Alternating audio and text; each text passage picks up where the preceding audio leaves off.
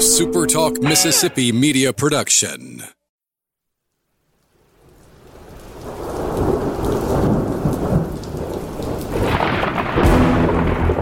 You're listening to Thunder and Lightning on Super Talk Mississippi. Covering Mississippi State sports like nobody else. Sports Talk Mississippi's Brian Haydad, along with Robbie Falk from 24/7 Sports, give you an inside look at the Bulldogs on the field, the court, and the diamond. Now, get ready for Thunder and Lightning.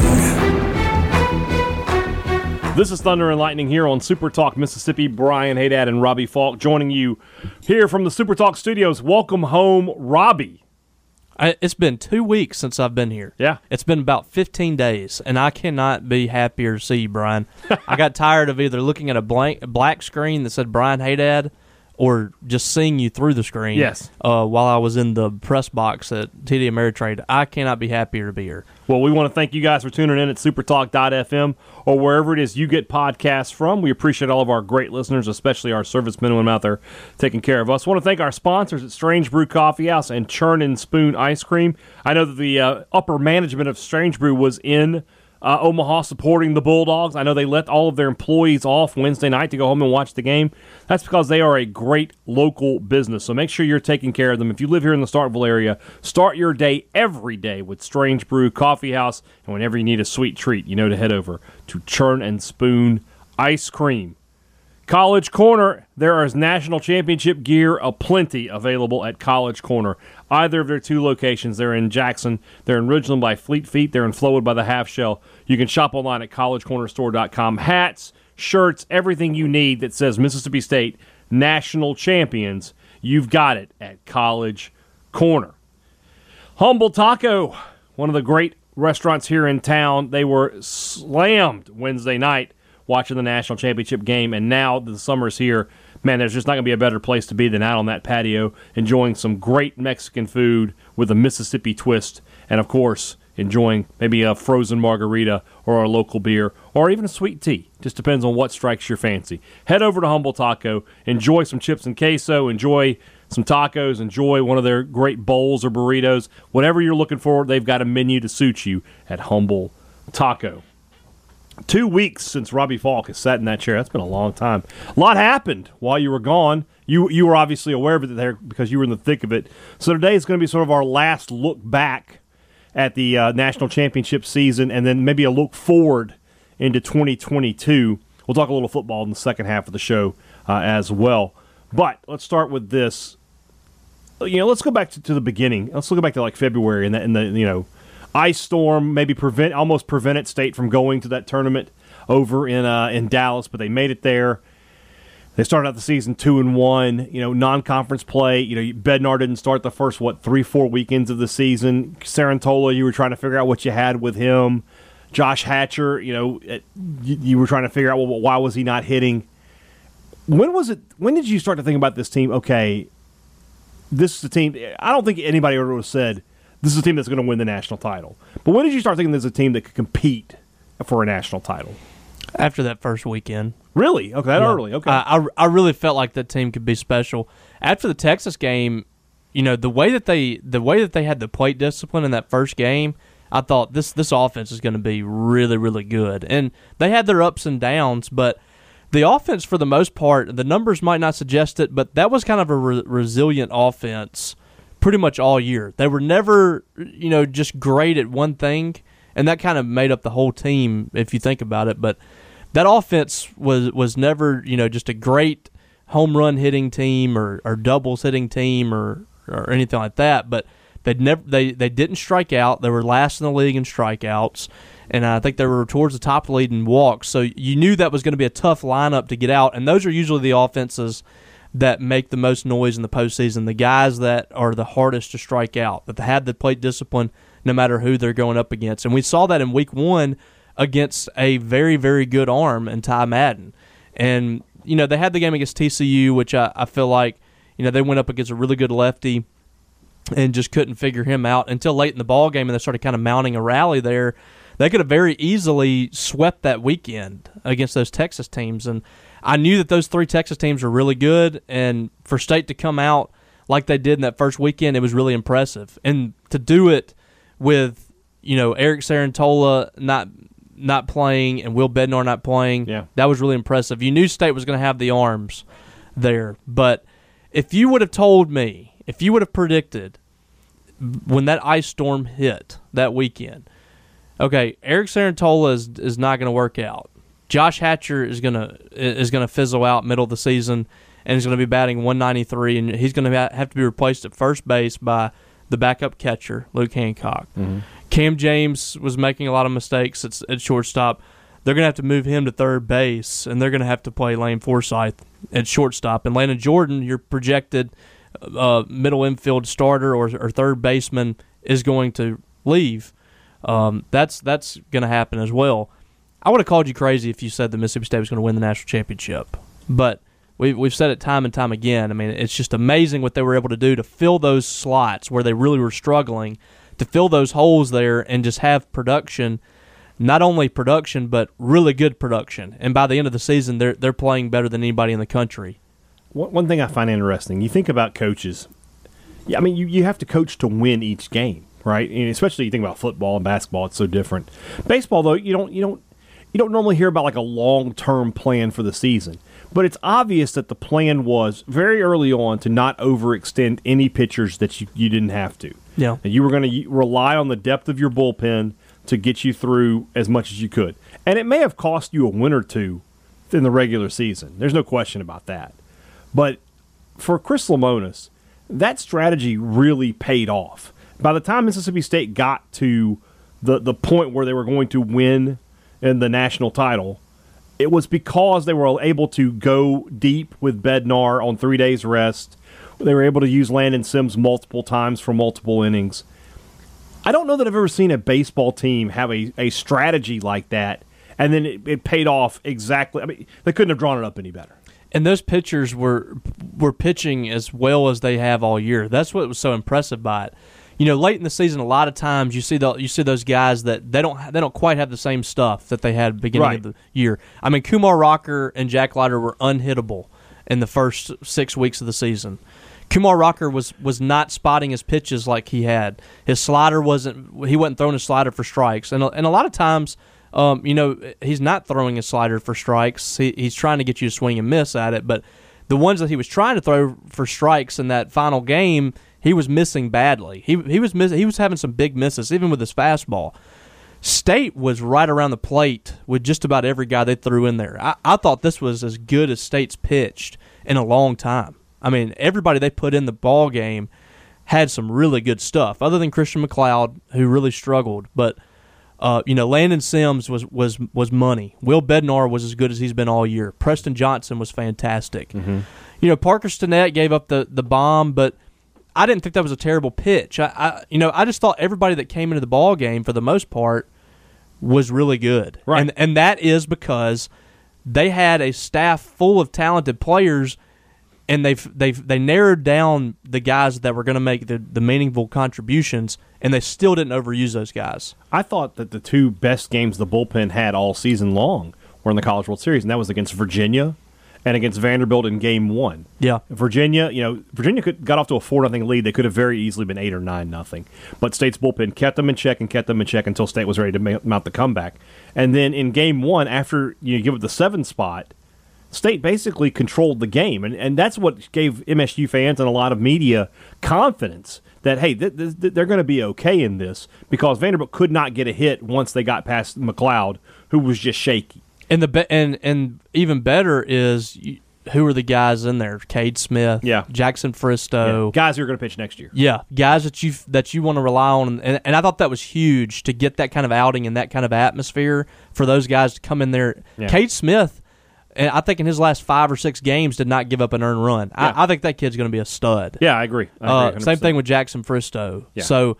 And Preston Johnson's performance in Game 2 was perfect. I mean, to come in there and eat up those innings and make sure that Landon Sims wasn't used or anybody else in the bullpen, I thought that was the end for Vanderbilt. Yeah, knowing that Landon Sims was lurking in the bullpen, it was over. You knew that if Bednar gave you anything on Wednesday night, they were going to be able to turn it over to Sims. Yeah. And I honestly think Sims on that last game could have pitched 5 innings if you needed. He could have, but when you went up 5-0, then 9-0, there was no reason to put him in the game. The game was over when Kellen Clark hits the home run because at 9-0 in the 7th inning, there's no way Landon Sims is giving up 9 runs. And by the way, I don't think, even as much as we've talked about it, I don't think we can fathom just how good Will Bednar was. No, on 3 days rest to come in there and no hit Vanderbilt in 6 innings is unreal. And Vanderbilt, listen, was not playing great down the stretch. I didn't think they needed to. They shouldn't have been in that position anyway. Right.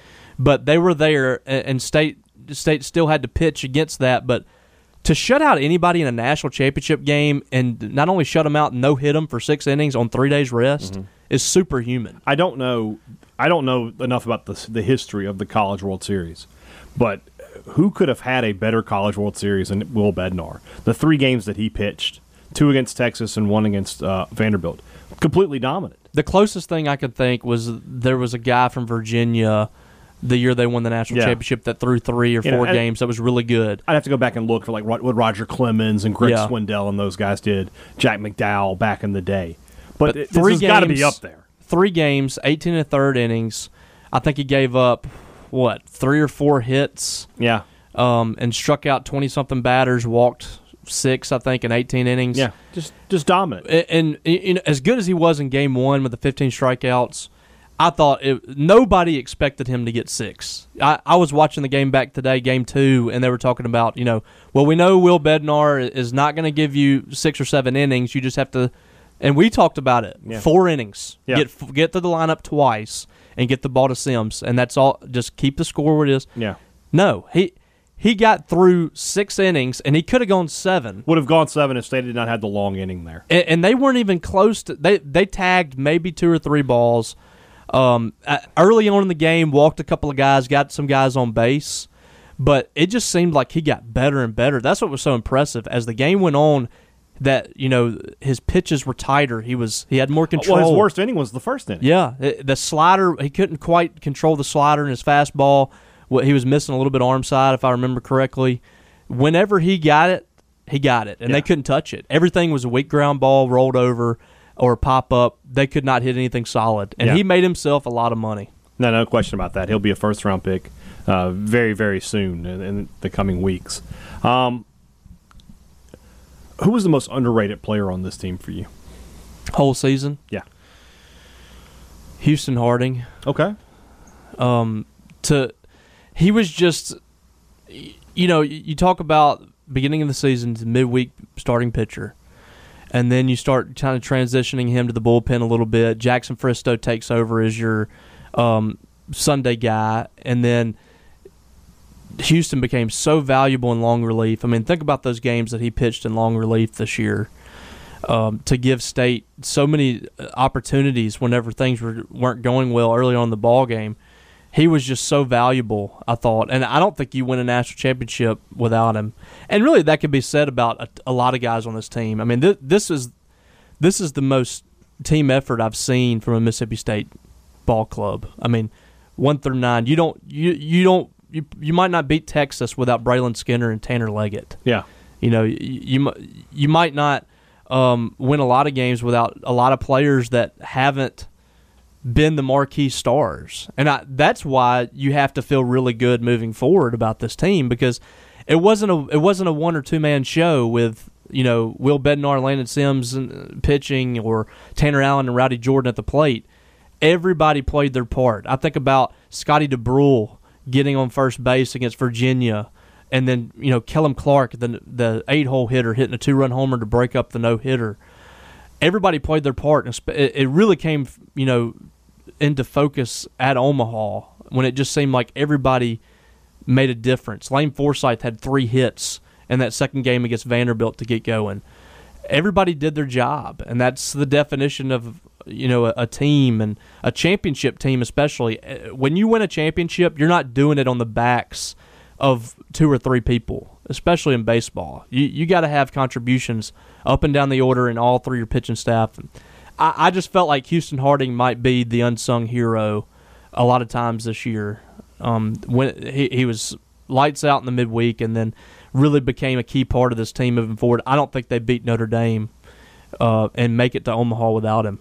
I mean, I feel like he was that good. That was a lineup that was tough to get through, and he just limited the damage against them and allowed his offense to get going. I thought that was huge, and I thought his performance, too, against Vanderbilt was big to push that game out, because I felt like the middle innings, fourth inning, I think it was, whenever he had runners on the corners with one out, and he was going up against C.J. Rodriguez, who just hit a home run off of him the first time up, got a strikeout of Rodriguez and a strikeout of Vaz back-to-back to end the inning, and I thought that just killed Vanderbilt's spirit from there. So he's my guy that I would say is just the unsung hero on this team, a guy that doesn't get talked about enough.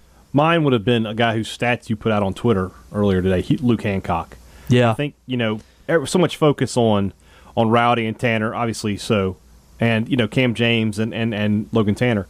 But Luke Hancock, just the most reliable guy. You and I, it became sort of like a running thing for us that you've got a runner on third with less than 2 outs and Luke Hancock's batting, he's going to score that run. Yep. That's going to happen, be it out or whatever. He's going to get the run home. So just so productive, doesn't strike out, great approach at the plate. And then you sort of mentioned it there earlier that to be able to, go from being catcher to first baseman, which just not his natural position, and by the end of the year was playing a really good first base, did whatever the team needed him to do to win. Just very impressive young man there, and I think he'll be a big catalyst for this team in 2022. That's the greatest argument against batting average. Yeah. What he did this year. 268 average, but he was second on the team in RBI by, I think he had 3 or 4 less RBIs than Tanner Allen. And then 47 walks, I believe, 17 strikeouts. 17 strikeouts and 220-something at bats is just unbelievable. This day and age, incredible plate discipline, and like you said, anytime, whatever the moment, whatever situation he was in, it just seemed like he always came through. Yeah, you said it, OPS. That's what you're looking at. What's his on base? Yeah, I feel like Billy Bean in my mind. He gets on base. He's a Moneyball guy for sure. Yeah, for sure. But he's also he's got good power. Yep. He's definitely a guy with a bright future ahead of him. Let's look at next season, but we'll move into that thanks to our good friends over at Welcome Home Beef. Hope everybody had a great 4th of July. I certainly did, and Welcome Home Beef was a big part of that. You may have seen on Twitter the delicious tri-tip that I cooked. I had a great meal with my family and my fake friends. It was fantastic. And, tri-tip on Sunday. We had a beef tenderloin from Welcome Home Beef on Saturday, so I just really enjoyed myself thanks to them. Here's the deal with Welcome Home Beef. Now, the store on University Drive is closing, but it doesn't mean you can't still get all the great cuts of beef from Welcome Home Beef. You're just getting them at Val's here in Starkville now. Just go to Val's. Everything that they had in the cabinets at Welcome Home Beef is available to you at Val's, but it's got a little twist to it, and they're both good. You can get stuff cut to order now. You used to be at Welcome Home Beef, you just had to get the ribeyes they had there. Now, if you want a 2-inch thick ribeye, they'll cut it for you. And B, there's going to be a little bit of a price change, and it's going to save you money. It's going to be a little bit better value now at Val's Market. So, again, you're losing nothing. They just don't have the store open anymore on University Drive, but everything's available at Val's, fresh and ready to go. So, if you do have any questions for Welcome Home Beef, you can always call them at 662-268-8148 or visit them online at welcomehomebeef.com. And if you're a local grocer and you're looking to get Welcome Home Beef products in the store there, definitely give them a call. They're looking to expand all across Mississippi now. Markets have Welcome Home Beef. If yours doesn't have Welcome Home Beef, make sure you call them. Welcome Home Beef. It just tastes good. Two Brothers Smoked Meats. I was in Two Brothers on Friday before the parade, and it was jumping then. And, of course, during the parade, the same. And we all saw the great video out of Two Brothers on Wednesday night where that place went crazy. Imagine throwing a beer in the air for anything less than a national title. That was incredible. Couldn't be me. That view is awesome. Yeah, it was a lot of fun. And that's what Two Brothers is. It's a lot of fun. The food's great. The atmosphere is great. The people are great. If you're coming to Starkville, you need to make Two Brothers one of the stops. You definitely want to grab a meal there every time you are in town. Head to 621 University Drive, the heart of the Cotton District, at Two Brothers Smoked Meats. Advantage Business Systems has a two-way plan to take care of you. First off, they're going to give you a great deal on some great products. Everything your business needs to survive and thrive in this day and age with more profits and less problems. Everything you need from a technology standpoint, they've got you covered. And they back everything they do up with top-notch customer service. That's what you expect from your neighbors, and that's what Advantage Business Systems is. They are your neighbor. They're a Mississippi business first and foremost. They've been doing it for nearly 50 years in this state. You can't stay in business doing anything that long unless you take care of your customers. Why don't you call them today? Find out how they can help you. That number is 601-362-9192, or visit them online at absms.com. You'll find out how Advantage Business Systems will help your business do business. It's never too early to take a look ahead. So let's look at 2022 and what this team is going to look like. Let's start with the lineup. I think there's some big bats, obviously, coming back. We just mentioned Hancock, Logan Tanner back, Brad Cumbus and Kellum Clark. Those guys have potential to be double-digit home run guys. Nobody's replacing Tanner Allen the way nobody's replaced Jake Mangum and nobody replaced Justin Foskey. You got to just find guys. But it feels like the outfield for Mississippi State, there's a lot of options out there. There is, and they just added another guy. I mean, just now? Well, a couple of days ago. Okay, just like this moment, we got a commitment. Okay. No, how about Jess Davis, the transfer from UAB? Jess Davis from UAB. He's got a couple of years left. A speedy guy. He was a Gold Glove winner. He was one of the top 3 defenders in the country this year. And one of those other guys was Enrique Bradfield from Vanderbilt. So that tells you how good this guy was. He's had 70-something stolen bases, I believe, in his 2.5 years at UAB. So you're adding a guy that's going to be dangerous on the base paths, and he's also going to be a plus defender in the outfield. And I think that's going to lock up one of your outfield spots. And then the question is, I feel like Brad Cumbus probably has a starting spot locked up as well. The question is, what do you do with that other spot? Braylon Skinner's an option. Kellum Clark's an option after playing some outfield. I talked to him during the regionals, and he said that he was feeling pretty comfortable at an outfield spot. So that could be his spot.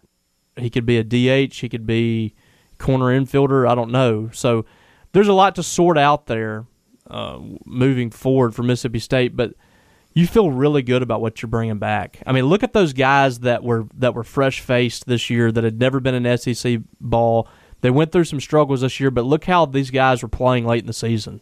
I mean, I think back to Brad Cumbus and how lost sometimes he seemed at the plate just because of how far behind he was behind the rest of the guys that do this on a yearly or a month-by-month basis.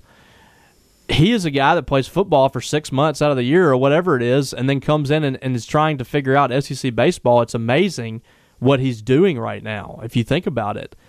But he really grew this year. I thought he grew tremendously. He began to kind of spray the ball across all fields this year, became much better at recognizing pitches, and I thought by the end of the year he was a tough out for other teams. I agree.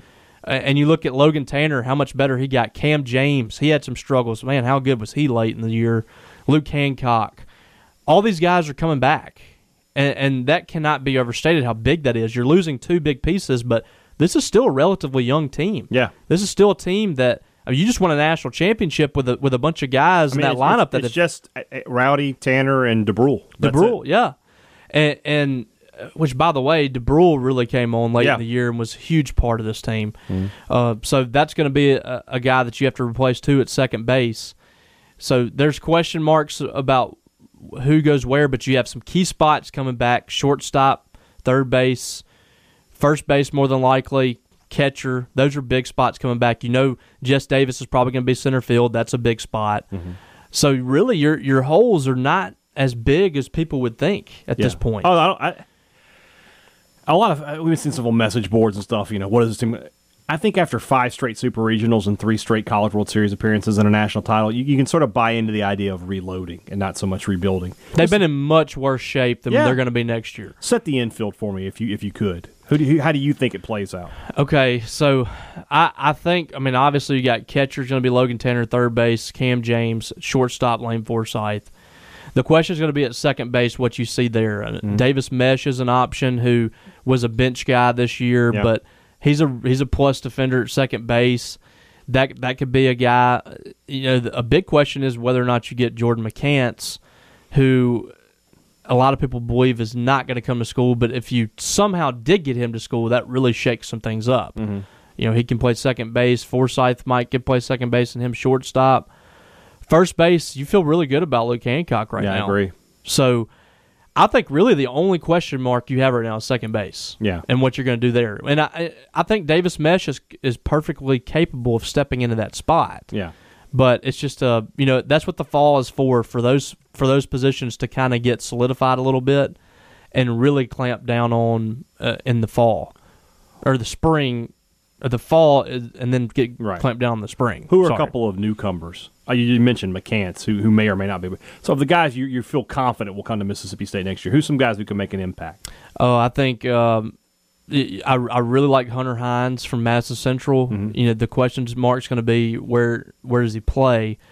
Do you put him at first base or do you put Luke Hancock in DH? What do you do there? But that's a guy that can absolutely mash. You have some really good bats in this class. This class has some power in it. Slate Alford, I think, is going to be a stud. Corner infield guy, could play either third base or first base. Mm-hmm. You're going to see Lemonis change things up a little bit with what you're used to seeing from a Mississippi State hitter. I think he's going to start playing to his park a little more, and that's what those two guys are going to bring to the table. They're really going to play to this park. And there's some guys already here. Kite McDonald can really smash. Yeah, I agree. There's some guys here that could really hit it. I think State's home run numbers are really going to jump next year. Let's talk about pitching. Obviously, probably a fully new rotation. Any chance McLeod returns? I don't know. He's been in this program for 3 years, and I don't know. I feel like he's probably ready to move on, and I think he's probably dropped a little bit as far as the draft is concerned. How could he not? I think it would take him dropping tremendously and somebody saying, "Hey, you need to go back to school, see if you can get this together," because the guy obviously has some great stuff. It just didn't play late in the year. I don't know what happened late in the year, but it just didn't play. And the mindset has got to get better for him. He's got to be able to kind of work through some things when he gets in trouble, and handle that situation. But at the end of the day, I mean, this was still his first year pitching SEC baseball in the SEC. Some guys handle it great, and some guys don't. And at times he handled it great, and sometimes he didn't. So it's certainly, I think, if he came back, I think that would be a plus for Mississippi State to have a veteran arm like that's got that kind of stuff. But I just don't know. When we think about what the rotation is going to look like next year, there's not really a lefty that stands out, is there? They don't have hardly any lefties left. Yeah, I mean, you just lost Dylan Carmouche. Yeah, and you're going to lose some. You're going to lose a couple of big time lefties in the draft, and Andrew Walling and Maddox Bruns. Both those guys are going to go relatively high in the draft. Those are two big losses, but you kind of expect that. I feel like Pico Khan's going to be here, and that's going to help. But there's just not a whole lot of lefties. I mean, Cam Tuller is back. Yeah, he's got to make a jump this year. Yeah, it wouldn't hurt to get him back, and it wouldn't hurt to get Houston Harding back. This is a place where the transfer portal might have to be Mississippi State's friend. Try to find a left-handed starter, and I feel like that's probably going to happen. But Cade Smith, Jackson Fristow, those are names. Mikey Tepper. And then there's the name that I want to talk about, is Landon Sims. What do you do with him? I am of the opinion now that as good as he is as a closer, I think you have enough guys to find another closer. I think Parker Stinnett could grow into that role. Or Preston Johnson if he decides to stay. I don't know. But Landon Sims is so valuable. Imagine if you could get that kind of production on a Friday night to start the game, 6-7 innings. I mean, that's invaluable. And plus, it helps him. Because, I mean, a reliever may be a late first-round pick just because he has such great stuff. But, think about where Lindgren went. But a starter with that kind of stuff, top 5 pick. Yep. If he adds, a two-seamer change-up in the offseason, I mean, you're talking about early first round. The movement and the velocity he has on his fastball is elite. The slider, his breaking ball is really good. I mean, right now he's got some major league stuff, and I've talked to some pro scouts. I've heard Chris Young talk about him. There's a lot of people that believe that he could be pitching in a major league game right now and get out of an inning. So that's the big question. What do you do with Landon Sims? And I can go either way on this. I'm leaning where you are. If you're going to pitch him once a weekend, try to get 8 innings out of him every weekend. I mean, if you got a guy like that, if you got a bullet like that, you might as well try to get that out of him. And it also is going to help him. He's going to become a more valuable pitcher in the MLB because he has 3 or 4 pitches that he can work with. And that's going to be something that can really elevate his stock, and he can be, front end of the first round kind of guy. He's got the stuff to do it. It just needs to add another pitch, maybe 2 more pitches to really be that next level guy, which I think, he's already right there. But at the same time, you could make the argument that you want him in that situation, closing out the ball games. But like you said, I do feel like Parker Shannett. Like that's an easier hole to fill than Friday Night Ace. If you can find somebody that steps up there, and that you feel like can come in and get 3 outs, 6 outs late in the ball game, then I think that's the way to go. And I just think I think he could be more valuable getting a shutdown guy on every Friday night. And it's more valuable for him, like I said. So if you're going to use him once a weekend, try to get as much as you can out of him. Yeah, I agree. All right, one quick thing for football, and then we got to get out of here. Mississippi State was expecting a big commitment this past weekend from Xavier Harris, the big defensive tackle from Germantown. He ends up going to Ole Miss, or committing to Ole Miss. That sort of caught almost everybody by surprise. Should I include you in on that? The Rebels trying to drop that news in on Mississippi State during the national championship. They're trying to douse some water on Mississippi State's national championship. No, I don't. It was surprising, but I kind of got that. How many times have we seen Paul or somebody come on the board and say, "Hey, this is what I'm hearing. Something's delayed the announcement," or something like that, and it turned out bad for Mississippi State. Yeah. That's happened every time I see that. I just automatically assume that this is going a different direction. So Paul came on there and said, his mom didn't know that he was going to announce, and this is kind of. So I was like, oh, wait a second. There's a whiff of Willie Gay to this to me. Yes, it feels just like that. So long term, do you think he ends up at Ole Miss? I don't know. I talked to him after a basketball game at Starkville back in the fall. Actually, it was the spring, and he talked to me about how much he loved Mississippi State. He talked to Tony Hughes every day, and all signs have been pointing to Mississippi State. So this was kind of a surprise. And I did hear that Ole Miss was starting to gain some ground on him, and they were recruiting him really hard. But even up to the decision, a lot of people thought that he was going to go to Mississippi State. And usually when that happens, State's going to stay in the game for the kids. So I would be shocked if State didn't at least make it interesting and make this a recruitment to follow.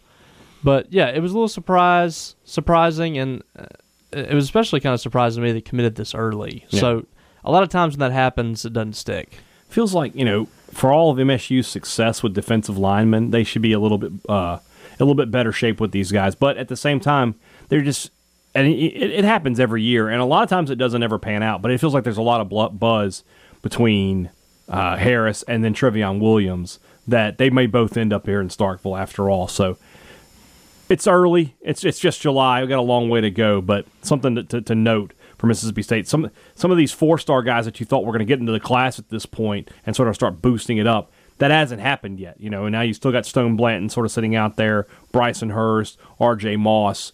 We'll see when they eventually get into the boat. State needs to get a couple of big-time names in the boat just to get some momentum going, and that hasn't really happened yet. Cam East, Lucas Taylor, these are great commitments, but those are not in-state guys. You haven't gotten the big names here in Mississippi yet to commit and sort of drag some other guys in there with them. So we'll see how it all plays out. All right, guys, that's going to be all for today. Yeah, I wanted to just bring attention to the fact that I ran into so many people at Omaha that are listeners of this show. And I just want to thank. It was so humbling to hear. It's your first time to really get out and do that. Yeah. I've never experienced that, and just to be stopped on the side of the street, and random fans just tell me that they loved me and you, and they love the banter that we have, and they really enjoy our show. It was just really humbling to me to know that there's so many listeners out there. Some women. We have a lot of women female listeners, man. They love and us, that was awesome to see too. I don't want this just to be a bunch of dudes, just a bunch of sweaty guys sitting around talking sports. We need to balance it out a little bit, and I appreciate that. But it was really cool to meet everybody that that I met in Omaha. I just want to thank you guys for listening to the show and supporting us, supporting these businesses that we talk about, because these are some outstanding businesses that love Starkville, that love Mississippi State, and we love you guys. I mean, this is it's a job for both of us, but at the same time, it's fun. I feel like I should be paying Super Talk to allow me to talk. Don't say that out loud. Well, I'm just saying. They'll take you up on that if you're not careful. I know, but I just wanted to say I appreciate you guys. Thank you for supporting us. I've only been here for about a month now, but I'm just saying Mississippi State didn't have a national championship until I started here. And when I started was at the end of the SEC tournament when State got blown out. So yeah. All I'm saying is since I started, State won regional, super regionals, and won a national championship. It's true. It's a true story.